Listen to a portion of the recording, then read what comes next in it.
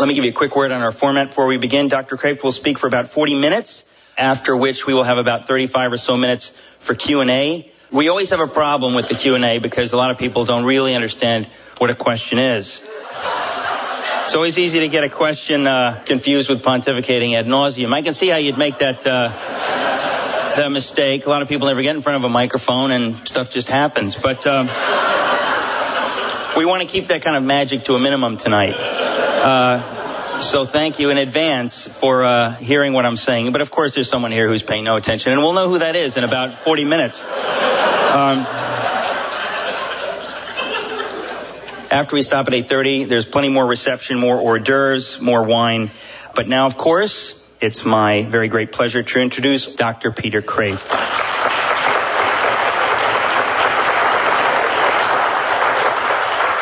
Well, from somebody who has not suffered very much, you're supposed to receive some wisdom about suffering. That's an irony. All right, let's just plunge in. There's three kinds of evil that I want to talk about: suffering, death, and sin. What we fear most of the time is suffering, then death, then sin. Exactly the opposite of what it should be.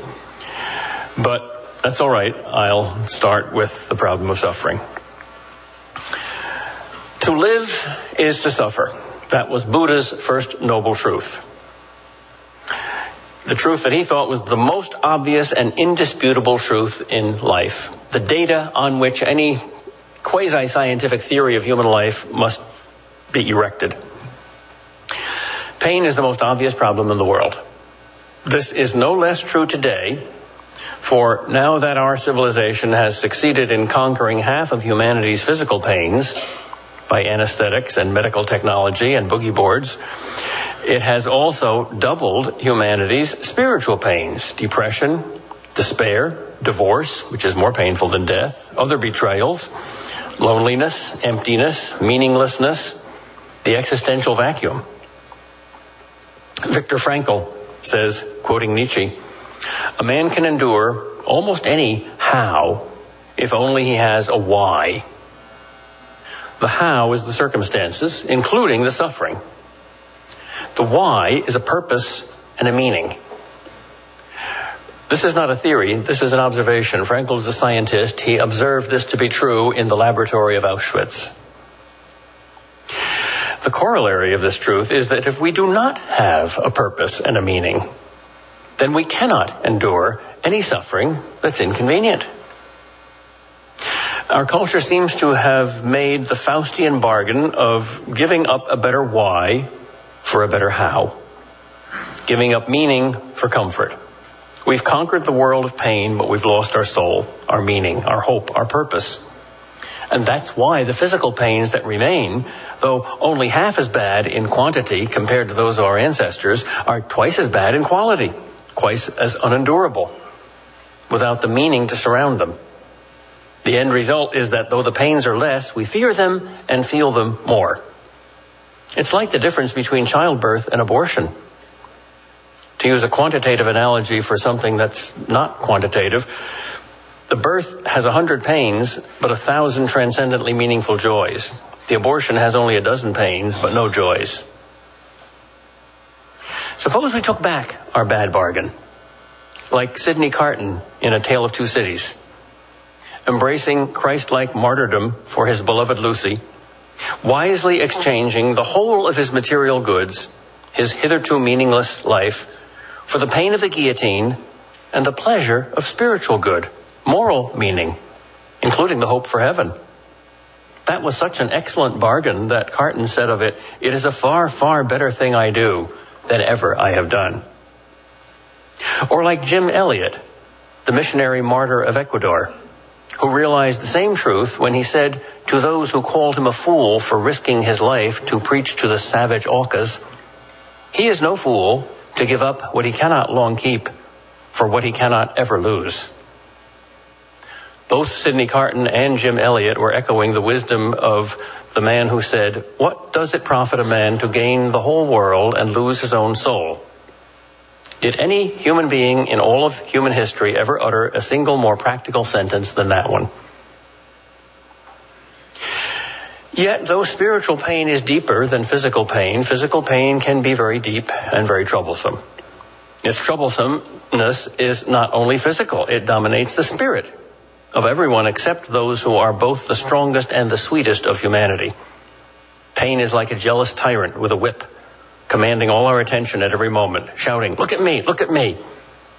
It's hard to meditate, or calculate, or compose music or poetry, or discover great new scientific breakthroughs when you're being whipped or burned or cut all over your nervous system. Now, there are two obvious solutions to physical pain: no and yes. No tries to abolish it. And this is quite natural and good. And the modern West is very successful in doing that. Yes tries to somehow accept pain, but change our inner attitude towards it. And this is the answer of the ancient East, especially of Hinduism and Buddhism, and in the ancient West of Stoicism, which is a kind of non-mystical Buddhism. The modern West prays, "Grant me the courage to change what can be changed." The ancient East prays, "Grant me the serenity to accept what cannot be changed," and both pray for the wisdom to know the difference. But the modern West has not succeeded in conquering all pains by technology. Instead, it has created an artificial protective bubble that is empty of most of the physical pains of life that our pre-technological ancestors had to cope with. But we found the bubble also empty of meaning and thus spiritually painful. We've abolished 90% of pain and also abolished 90% of heroism and courage, which are no longer needed in the bubble. Each decade we get a little closer to Brave New World. That is, to the greatest pain of all, the pain of an absolutely meaningless life. To quote one of America's greatest philosophers, Yogi Berra, yes, we recognize wisdom even among the evil empire. If this world was perfect, it wouldn't be. Right on. Brave New World, by the way, if you haven't read it, you must read it. It's a prophecy. If the West's problem is failure, I think the East's problem is success. For some people, at least, that is, for the spiritual athletes who practice Raja Yoga or Jnana Yoga or the Buddhist Noble Eightfold Path, pain is abolished by abolishing its root, desire. When there are no desires left, there are no frustrations left. Hindu or Buddhist yoga can indeed succeed in killing off the desires. The true Buddhist does overcome all pain, but also all pleasure. All fear, but also all hope. All hate, but also all love. All misery, but also all joy. This is a remarkable achievement, but is it worth the price of the abolition of half our human nature? It looks like spiritual euthanasia, killing the patient, the desires, to cure the disease, pain. I think, however, this is a misunderstanding. I must confess that the Buddhists that I have met have surprised me and impressed me with their peaceful alertness and spiritual aliveness. They certainly are not spiritually dead. But they have also surprised me with the inadequacy of their philosophy, their explanations. I must be as offensively honest with the East as I have been with the West, though, and protest that the freedom from pain is not worth the price. I will take the bitter with the sweet, thank you. The depth with the heights. Better to have loved and lost than never to have loved at all. From the moment of our birth, human nature includes two incompatible elements: the presence of pain and the demand for its absence. We all have pain and we all hate pain. Buddha's first noble truth and Freud's pleasure principle. What is pain? It is the disproportion between desire and satisfaction.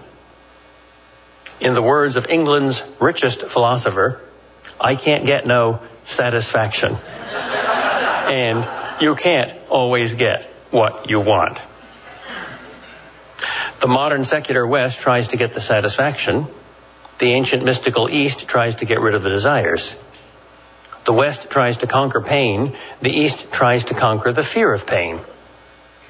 Our common problem is that our desires are greater than our satisfactions. The West tries to change that disequation by bringing satisfactions up to the level of desires, Of course, this never works. While the East seeks the same end by the opposite means of bringing desires down to or even below the level of satisfaction. And this does work, but only for the practiced yogin or enlightened Buddhist. East and West both give us roads for escaping the problem. They're opposite roads, but they both escape the disproportion between desire and satisfaction, which is the formula for pain or suffering. What is the Christian alternative? C.S. Lewis says in The Problem of Pain, Christ came not to free us from our pains, but to transform them into his. That's the answer in one sentence. I'd like to try to unpack that answer. Christ does not solve the problem of pain. He changes it into a mystery. He plunges us into suffering instead of out of it, plunges us into its essence, its meaning, transforms the meaning of suffering, and not just by teaching about it, but by doing it, by acting. His way is the way into the deepest truth of suffering, instead of a way of escaping suffering and escaping its deep truth. And this deep truth at the heart of suffering is that there is life there, like a mother's birth canal, or like death, which is also a mother and also a birth canal and also suffering. In fact, all suffering is a little death, le petit mal. And death is the consummation of all our sufferings, all our losses, all our diminishments. You lose everything in death. This supreme loss becomes our supreme gain. And therefore the little deaths, the little sufferings, participate in that. But this is very weird. This is totally different. This is not ordinary life, ordinary death, or ordinary suffering, or ordinary peace. He says, my peace is not the peace that the world can give. So his pain is also not the pain that the world gives. It's proactive. It's a weapon. The cross is a sword. Even looks like a sword. Held at the hilt by the hand of heaven and plunged into the earth like a syringe, not to suck blood like Dracula, but to give it. It's an act of spiritual warfare, freely chosen. It's a victory. It forces open a door at the heart of pain, a door that leads to something even better than pleasure. And that's a new kind of life. Worldly pain goes nowhere, or only to death. The cross goes to heaven. Christ doesn't give us this bloody road without first having traveled it himself. As T.S. Eliot says, the wounded surgeon plies the steel. God's answer to our pain was not a philosophy, but a person. I like to see Christ as the tears of God. Instead of telling us why not to weep, he wept and transformed human tears into divine tears. Christians believe that in Christ God shared our human nature so that we could share his divine nature. And so he also shared our human pain so that we could share his divine pain, so that our very pains could become divine. He suffered for us not to make our sufferings go away, but to make them enter him, to make them his own. He changed not the existence but the essence of suffering. Not the quantity but the quality. The world, East or West, can change only one of the two contrary elements of suffering, desire or satisfaction, which are out of whack. Christ changes the whole essential meaning of suffering. That's why we can enter into it instead of escaping it, because it now has this new meaning. It is now redemptive. It is now the work of Christ. In the Garden of Eden, before sin, there was no suffering because there was no cause of suffering and no need for suffering. Once we became alienated from God, we also became alienated from God's world and from our own bodies. The alienation from the world is pain, and the alienation from our own bodies is death. What Christ did about this on the cross was to change the meaning of pain by removing its first cause, its ultimate cause, separation from God. The word for that in Christian theology is sin. Sin doesn't just mean no-nos. It's an ontological term. It's like divorce from God, the source of all good. And he removed this forever. The world, even at its best, can remove only pain's proximate causes, either the surplus of desire or the defect of satisfaction. And it can do that only temporarily. Christians believe that they can enter into this mystery of the cross, not just mentally or subjectively or by imitation, but really, truly, ontologically, by incorporation. The word means literally embodying into the body of Christ. Christianity is a very materialistic religion. That holy body that suffered and died on the cross and suffers still in its members, that body is one and the same body in four places. It's on the cross, it's in heaven, it's in the Eucharist, and it's in the church, in his members. When Paul was knocked off his high horse by the light from heaven, and he said, "Who are you?" And the voice said, "I am Jesus whom you are persecuting." He was doubly astounded. First, he didn't know that Jesus was divine. Secondly, he didn't know that Jesus was the members of his body that he was persecuting. This body of Christ that died on the cross is the body of Christ that ascended into heaven. And it is also the body of Christ that we receive in the Eucharist. It's one thing. And that's also the body of Christ that we call the church, into which we are incorporated or embodied by faith and baptism. He's the one head of the one body. He doesn't have more than one body, any more than the church has more than one head. That would make Christ a monster. Christ marries a bride, not a harem. He's not even a Muslim with 4 brides. He has one. And he's certainly not a monster with one body and more than one head. That's polytheism. So the total Christ, head and body, is neither polysomatic nor polycephalic. But that's some advanced theology. Let's go back into basic practical stuff. Let's talk about what Woody Allen calls the biggie, death. It can ruin your whole day. In death, you lose everything. No matter what you've acquired in life, no matter how happy you've been in life, even if you've conquered the whole world, we all know that we're going to lose it all in death. Death drains oceans away. Death drains the universe away. As Pascal says, this is the end of the world's most illustrious life. They throw a few shovelfuls of dirt over your head, and that is all, forever. Moralists tell us how to live good lives, but moralists too, and their good lives, are destroyed by death. They must die, and their disciples. Like Rhett Butler, death just doesn't give a damn. Whether you're a saint or a cad, you must die. Mystics show us how to live without fear of death, but they cannot show us how to live without death. They show us how to overcome fear by overcome ordinary consciousness with its egotism, and attain instead a state of consciousness in which we no longer identify with the ego, the individual self that fears death. But mystics too must die, and so must their disciples.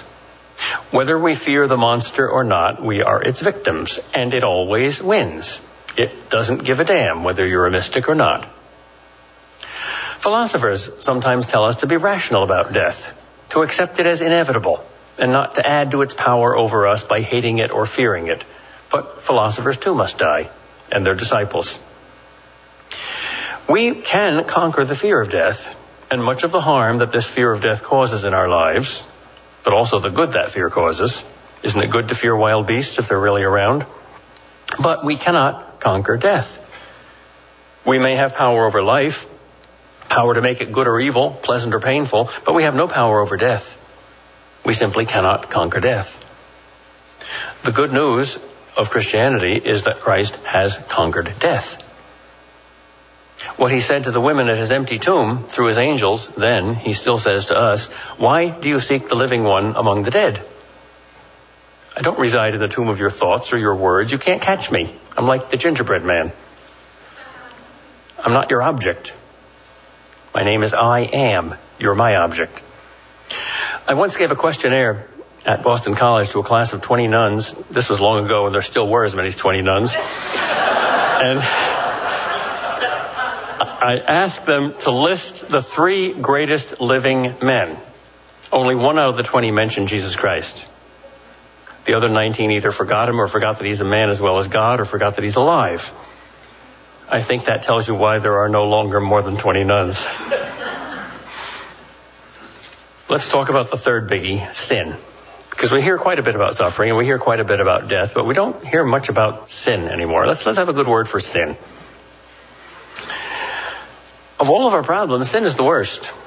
It's worse than death. Because sin means separation from God, and God is the only source of all good and all life and all joy. Everybody knows about Jesus, but not everybody knows about sin. Everybody knows the good news, but not many people know the bad news anymore. Yet without the bad news, the good news is meaningless. The good news is that Jesus is the Savior. But from what? If there's nothing to be saved from, he's totally irrelevant. Hey, good news. You have been given absolutely free the right to a $250,000 triple bypass heart surgery. Aren't you thrilled?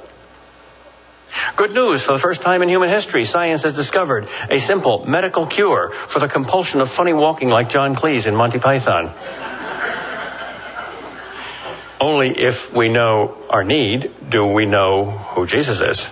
Jesus himself said, "Those who think they are well have no need of a physician, but those who are sick. I came not to call the righteous, but sinners."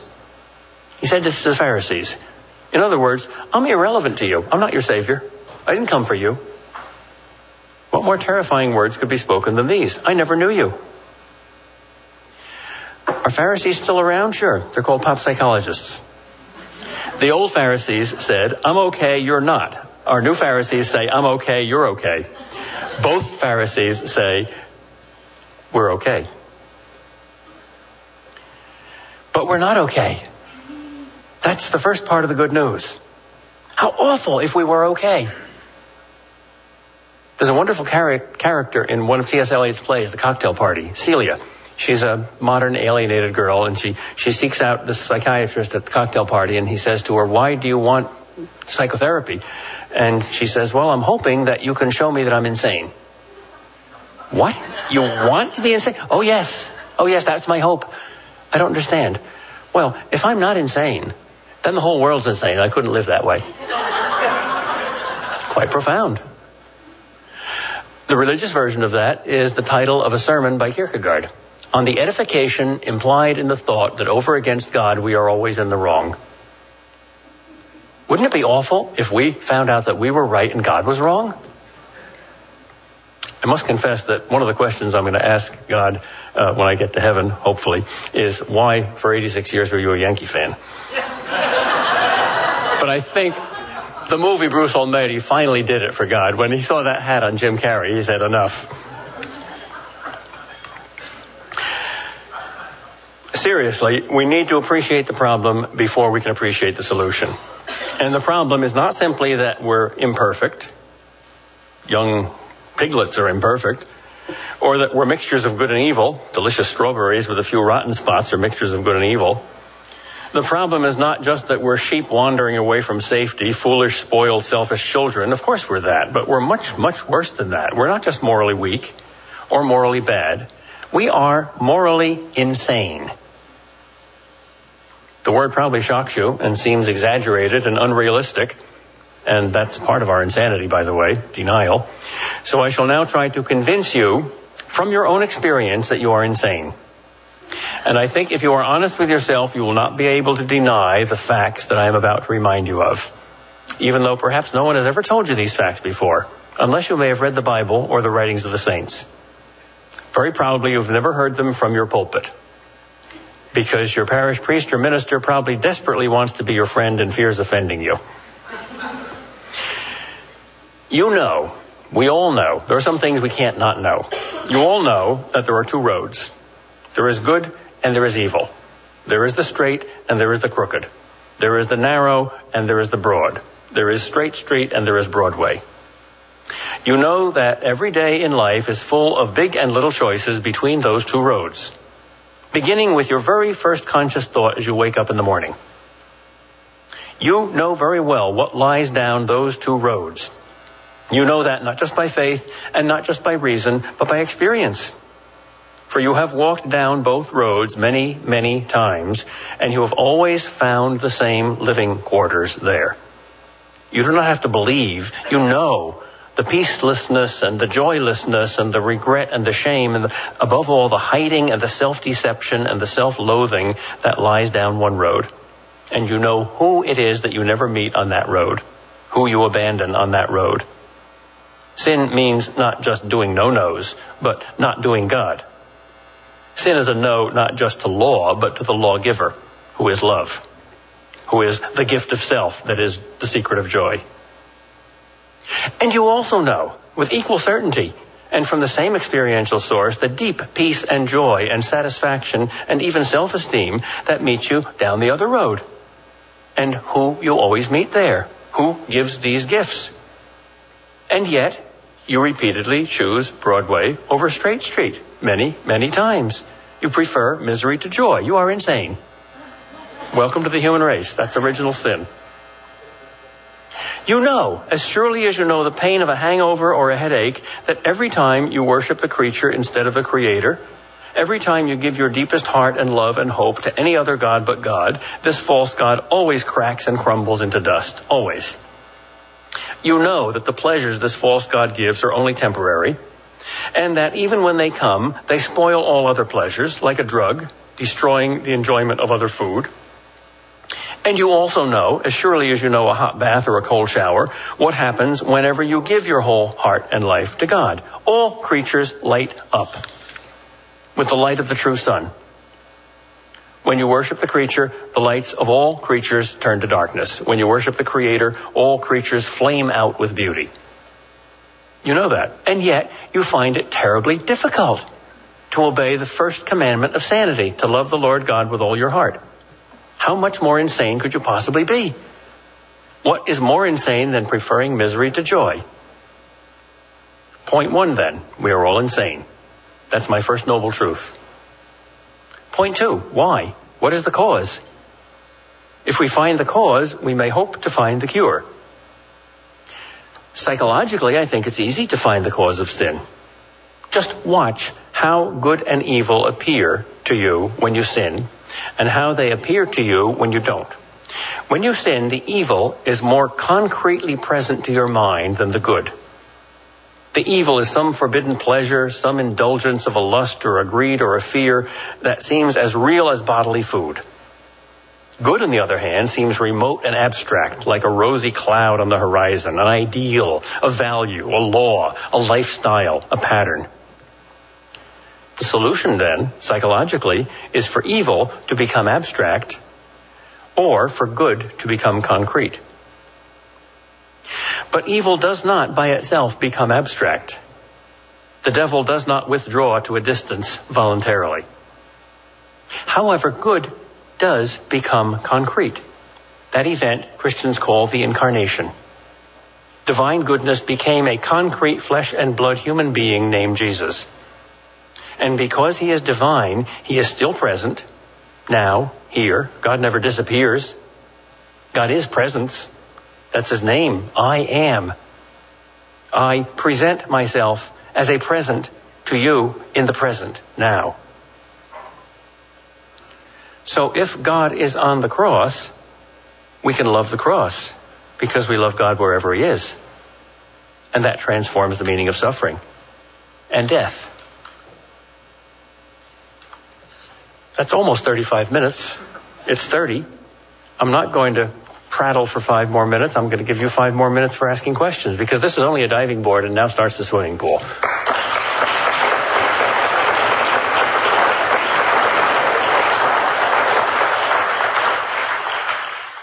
Hello, Professor. I'm actually a former student of yours from Boston College. You once told us a story in class. We were reading Socrates letters, and you actually stuck with me a story about a former student of yours that had a seance with the devil and had sort of lost the battle. So my question sort of relates to insanity. I was recently on the campus of on Holyoke College, and they have a Wiccan chaplain on the campus, and which I had never heard of. This is apparently very, very common on college campuses now because the practice of Wiccan is so popular among young girls, especially well-to-do young girls. Could you say something about, I guess this relates to insanity, could you say something about the popularity of these cultish things happening now? Oh dear. This is almost like asking me to say something about deconstructionism. My mother wouldn't like it because she used to say, if you can't say anything nice about somebody, don't say anything at all. I think some Wiccans are just fooling around, but those that aren't are getting into something way over their heads. The itch to get into something way over your heads is a dangerous but good thing. I'm going to say something that's going to surprise even me. I see something in the Wiccan, in the drug addict, in the terrorist that is lacking in ordinary people. Passion, infinite passion, horribly misdirected. But the passion that can lead to insanity, to self-destruction, to other destruction, to a Hitler. Just imagine if Hitler had been a saint. Imagine all that charisma and passion redirected. So instead of just making a stupid joke about it, as I did before, sorry, Mom, and instead of just saying the obvious that this is dangerous stuff, maybe we should look more carefully about what the need and the fascination and the passion is, because in every evil in this world, you can find some good that's perverted. Nothing is evil in the beginning. You have to start with something good to pervert it. Evil's a parasite. And whatever good it is, we're not giving it to them. So I think they can teach us something. I don't know what that good is. Sense of mystery, maybe. Sense of getting in over your head. Surfing on a wave bigger than you can handle. But if God isn't that, then God's much too small. To show them that good is more exciting than evil. That's rare, that's precious. Most of our novelists can't do that.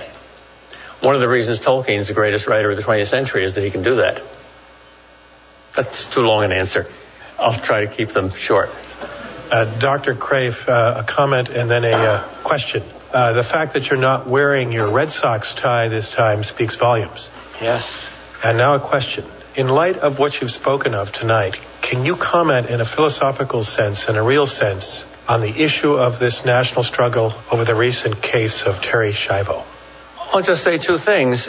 First, there's a question of proper philosophy, of casuistry, that is, applying a moral principle to a particular situation. There may be some doubt, there may be some gray area about the difference between killing and letting die, the difference between a natural death and an unnatural death. But there is certainly not any gray area between the sanctity of life and the quality of life. To judge a human life as something that's not intrinsically valuable, but valuable only for another end, for social purposes, for sufficient pleasure, sufficient consciousness, and for somebody else to judge that, for somebody else to say, my will and my mind legislate for you whether your life is intrinsically valuable or not. That's literally idolatry. That's playing God. I'm sympathetic with those who are uncertain about end-of-life issues, because our technology has made many things normal that used to be abnormal and many things ordinary that used to be extraordinary. So what is the difference between using extraordinary means to artificially prolong life and simply letting someone die? There are gray areas there, but there should be no gray areas about a principle. One of the favorite quotations of the greatest man in the worst century in history, Pope John Paul II, comes from a document of Vatican II. Man is the only creature in the universe that God willed for his own sake. In a secular version, this is Kant's categorical imperative. Man is an end, not a means. He must be loved, not used. Absolutely. Period. So what do I say to somebody who is basically a non-believer, but who is suffering from a serious illness, and what do I say to comfort her? There are two questions there. What do you say, and what do you say to comfort her? I think you have to speak the truth in comfort. You have to speak the truth in love. Until the two can come together, you shouldn't say either without the other. And I think the cruelest thing you could say is the thing that's often said, namely, well, it's time to go now. I will compassionately aid your graceful exit because your life has become meaningless. You are worth nothing, or at least you are not worth the trouble of being kept alive anymore. I don't know anything crueler. In fact, I'd say that the supreme test of a philosophy is somebody's deathbed. If the philosophy makes no sense on their deathbed, then throw it away. And one of the things that does make sense on everybody's deathbed, no matter what they believe, is what Mother Teresa did to them. She said to everybody who was dying, you are infinitely precious, you are infinitely valuable, there's no one who can do what you're doing, even though you don't think so, and even though you're dying, and even though you have only another few minutes to live and to think. That's infinitely precious. Do you believe those who suffer unjustly here on earth are in for special rewards in heaven, and why? Well, in a superficial sense, that has to be true, because justice isn't just our idea. Justice is the nature of the universe, because it's the nature of God. But God's justice is so mysterious that we can't understand it very well, and it often appears to us as injustice. And I'm sure when we get to heaven, we'll say, what? That's what I thought justice was? I'm going to make a sexist remark here. I think women, and in particular mothers, understand this much better than men. Because a mother is somebody who participates in one of the greatest and most wonderful injustices in the world. To be a mother means to be utterly unselfish in giving life to the most selfish creature in the world, a baby. And we love it. That's the way life goes on. It seems a lot of times when I read material on suffering, it talks about the character development you're going to receive from your suffering. And I have trouble processing that when it comes to certain suffering. For example, like if someone was abused as a child, if they're reading that book, like how do they process that? And I just wonder, what's the correct way to process suffering in front of my God, my relationship with him?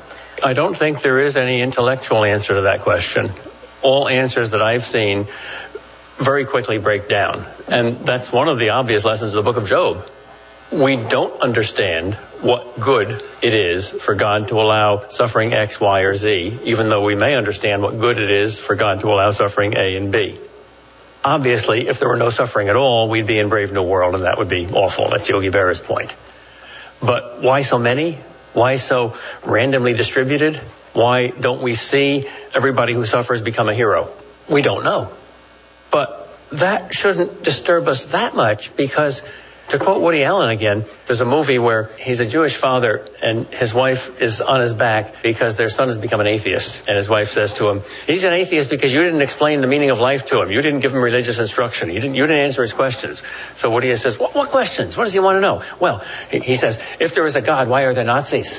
And Woody says, I should tell him why there are Nazis? I don't even know why the can opener works. How do I know why there are Nazis?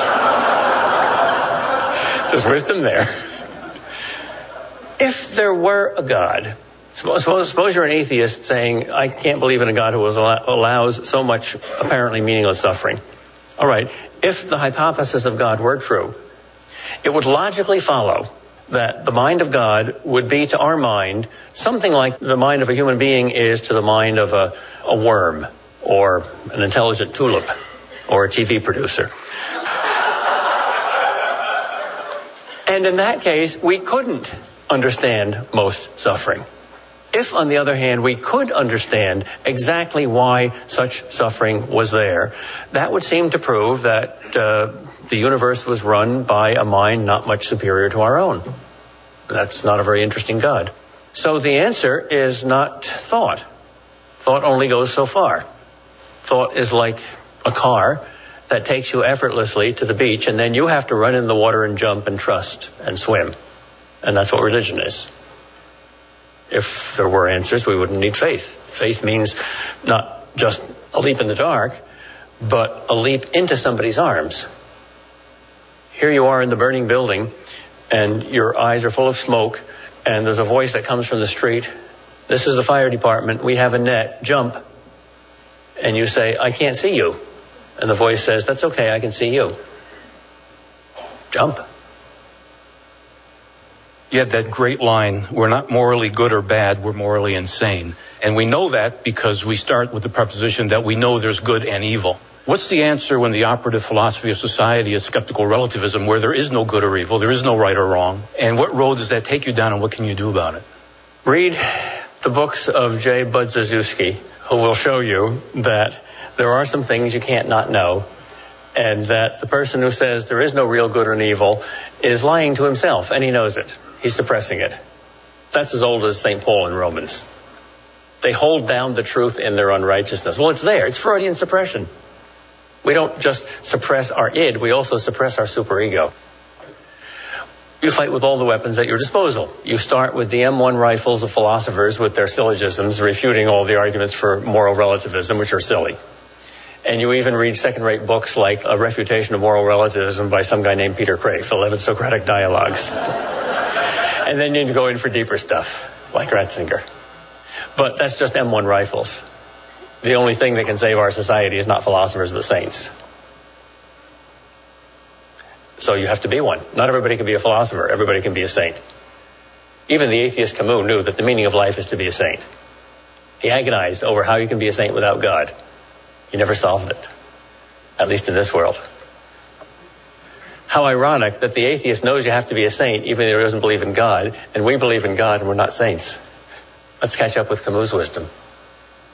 Actually, touching on that, you mentioned that part of the problem with sin is making the good more real. Could you touch on how you do that in your own life as far as making the good more real on a day-to-day, moment-to-moment basis? Well, not only am I scatterbrained and have ADD, but I'm also a pampered, typically modern, undisciplined, very unsaintly person. So I use the simplest and most basic method of prayer. It's called practicing the presence of Christ. He's there. He's concretely there. It's not an idea. It's not a method. It's not a gimmick. He's there. There are a few sins that you will commit on your deathbed when God is right there. But we're on our deathbed now. So we just remember that. The Muslims have a word for it. It's ghafla or ghaful or something like that. Starts with G-E-F. It means remembering Allah.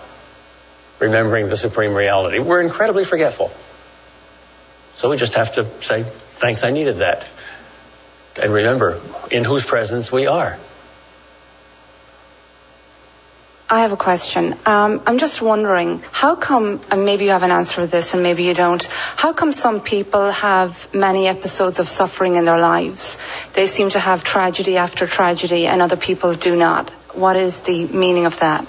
In general, I can give you an answer. In particular, I can't. It's the can opener principle. In general, the answer is, and here I'm going to give you two theological jawbreakers, original sin and vicarious atonement, which means solidarity in the problem and solidarity in the solution. The human race is a family. We are not individuals who join families. We enter this world through a family. We are first members of a family before we become individuals. If you discovered that Adolf Hitler was literally and physically your grandfather, you would feel ashamed. Why? You didn't do his crimes or approve of them. Well, it's in the family. Well, he is. 8 degrees of separation, that's all. He's your great uncle, cousin, whatever. Or if somebody in your family becomes a great hero, you feel proud. Why? You're not a hero. It's all in the family. All right, original sin means this is all in the family. The whole tree is full of sap. We're all saps. But there's also new sap in the whole tree. Vicarious atonement means that the sufferings of one can help another. Even if they don't help me, they can help you somehow. I don't know how. I don't even know how gravity works. But when I... Sorry, I was just about to say, how can that be? Well, you can know that a thing is so without knowing how it's so. Even the can opener. Here, gravity. Does any scientist explain why all matter is in love with all matter? No. Just how it works. I drop this book and the moon quivers just a tiny bit.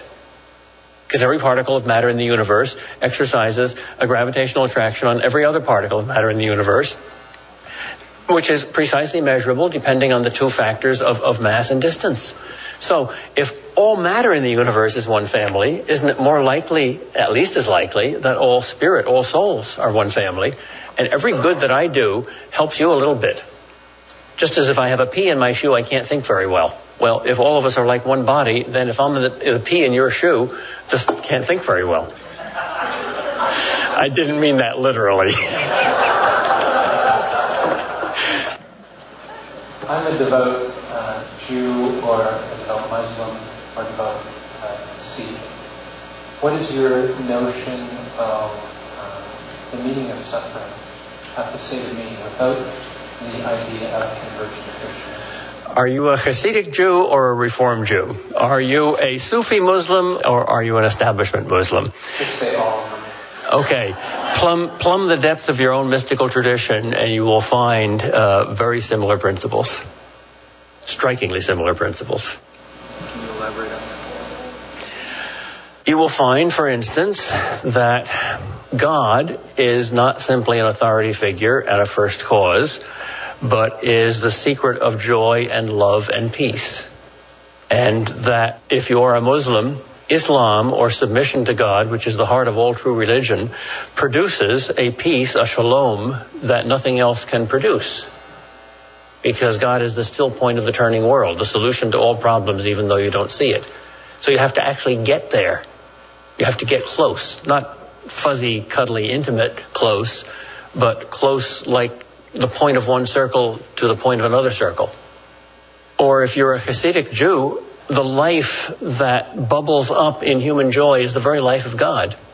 And God is so present that a Hasidic Jew would be very familiar, very comfortable with Augustine's famous description of God as the one who is more present to me than I am to myself.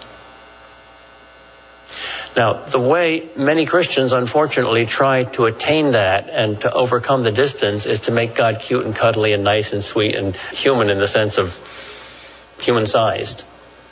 No, that won't work. Paradoxically, it's the very otherness and transcendence of God that makes him able to be so close. Just as light transcends all colors and therefore can be totally present in every color, just as the sheer act of existence transcends any finite essence and therefore can actualize every finite essence from within. There are all sorts of analogies to it. So mystics of many traditions understand the deep secret of intimacy with God. Now, as a Christian, I believe that when they get to heaven, they're going to meet Jesus and say, and he's going to say, "Congratulations, you found my secret, but not my face until now. It was I who helped you to do it." And that'll be a surprise. But I think many of them are deeper into the heart of Christ than most of us are. Could you comment on the power of prayer against the wages of sin? Can I comment on it? Yeah, what do you want me to say? Do it. Yeah, I can comment on it, but wouldn't it be better to do it? It's amazing how many words are spoken about prayer and how few are spoken in prayer. Look at Job again. Look at all those words of the three friends. They all talk about God. They never talk to him. Job's confused, but he talks to him. And that's why when God shows up, he says to Job, the heretic, who shook his fist in God's face and said, "You bloody butcher, how dare you get off with running the world this way?" He said to Job, "I like the way you talk to me." And he said to the three friends who said, "Oh, God is great and God is good. Let us thank him for our food. Amen." And they just draped a little bit more poetry around it and were very orthodox. And everything they say can be found in the rest of the Bible. He said, "I'm mad at you. You didn't speak rightly about me." Why? Well, because he was present and they treated him as absent.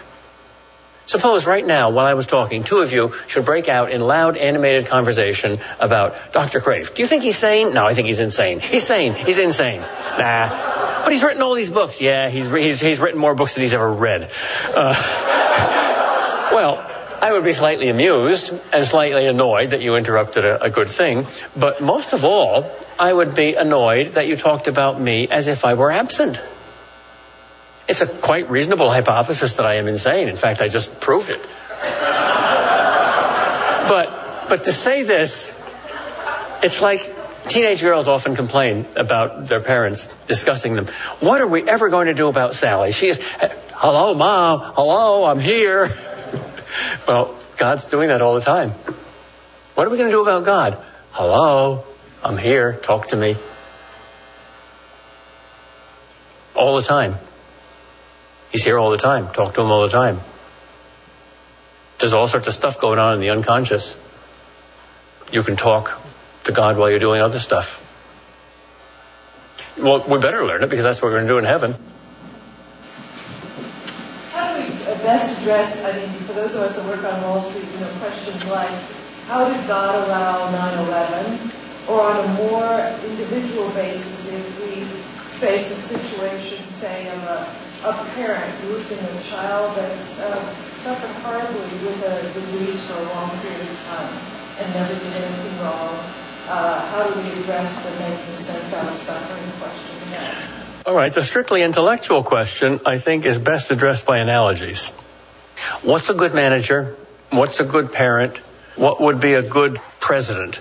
Somebody who micromanages, who interferes with everybody's life to prevent all sorts of suffering, who does your kids' homework for you all the time, or who grants freedom.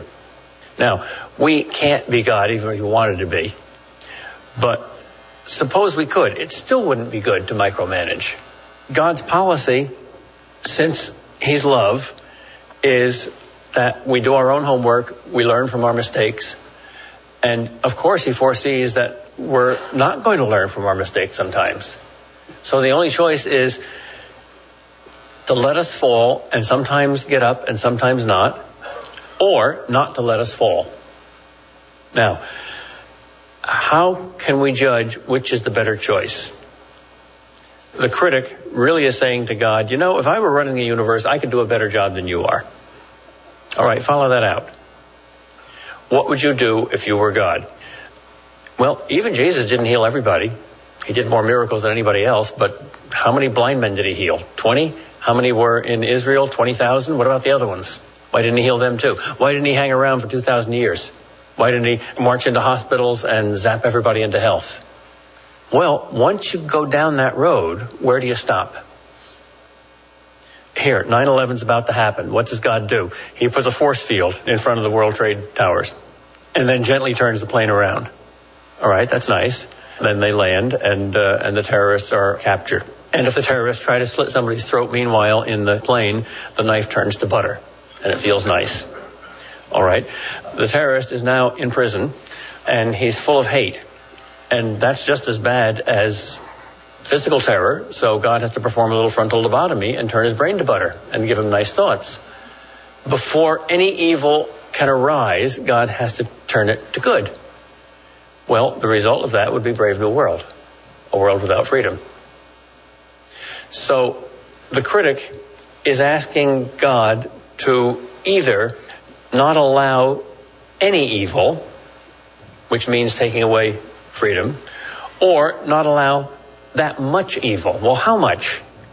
What's the quantity? If you can quantify human suffering, let's abolish 50% of suffering. Well, we've done that. We've abolished more than 50% of suffering in the last 50 years. A single technological invention, namely anesthetics, has probably abolished more than half of all human suffering. We've done that. Hasn't made us saints. It's a good thing. Hasn't solved the world's problems. If you think that through, play God, you're God for a day, like in a Jim Carrey movie, which is a pretty good theological movie, by the way. It collapses. So what are you left with? A justification of the way God runs the universe? No. The universe is a big can opener. We don't know how it works. So you're left with the presence of a God who says to you, as he says to Job, after Job asked all these profound questions, basically, hush, child, you couldn't possibly understand. We just have to hear the Father's voice.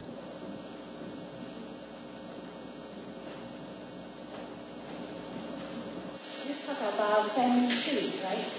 I would think about if we don't want to pray, so maybe the family tree make us in a certain way. I don't like to pray to God. Then is that God's responsibility to motivate us to pray to Himself, or it's our responsibility because we are destined to be unfaithful? So I just want to clarify whose responsibility to make a change. Ours, of course. Why is it our responsibility? Because God won't do it without us, and we can't do it without Him. And He's always willing, and we're not always willing. And you also demonstrate by the theory of purity, right? Because we fall in this particular position, this particular family, so we just fall in this theory, so we couldn't help ourselves. No, the point is not that we can't help ourselves. The point is that we are all interdependent on each other. The point is that just as when I throw some pollution into the atmosphere, everything in the atmosphere is a little polluted, so when I throw a bad deed into the world, everybody's harmed. And when I throw a good deed into the world, everybody's helped.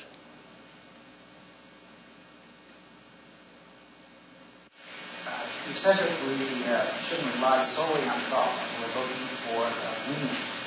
And you've also mentioned a few times that we should just... I didn't say that. I said we shouldn't rely wholly on thought when we're looking for God.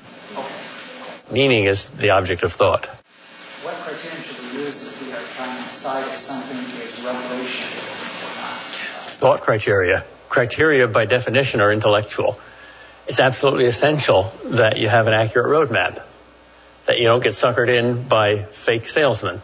So I'm not saying anything at all against thought. Most of us think far too little, not too much. But I'm saying there's something even deeper than thought. If I'm following your metaphors correctly, you seem to be saying, like, God created man, he opens a big can of worms. Yeah.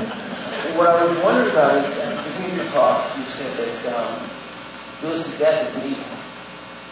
And I wonder if that's necessarily true. It's suffering of the evil. We don't, again, getting into things beyond our intellect, do we know that death is an evil?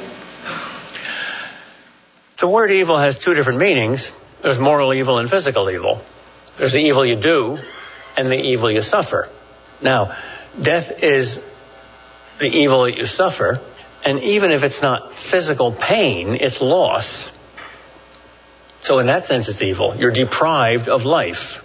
Now, if you don't have life, you can't have any of the other good stuff in life. So life is the first and primary good.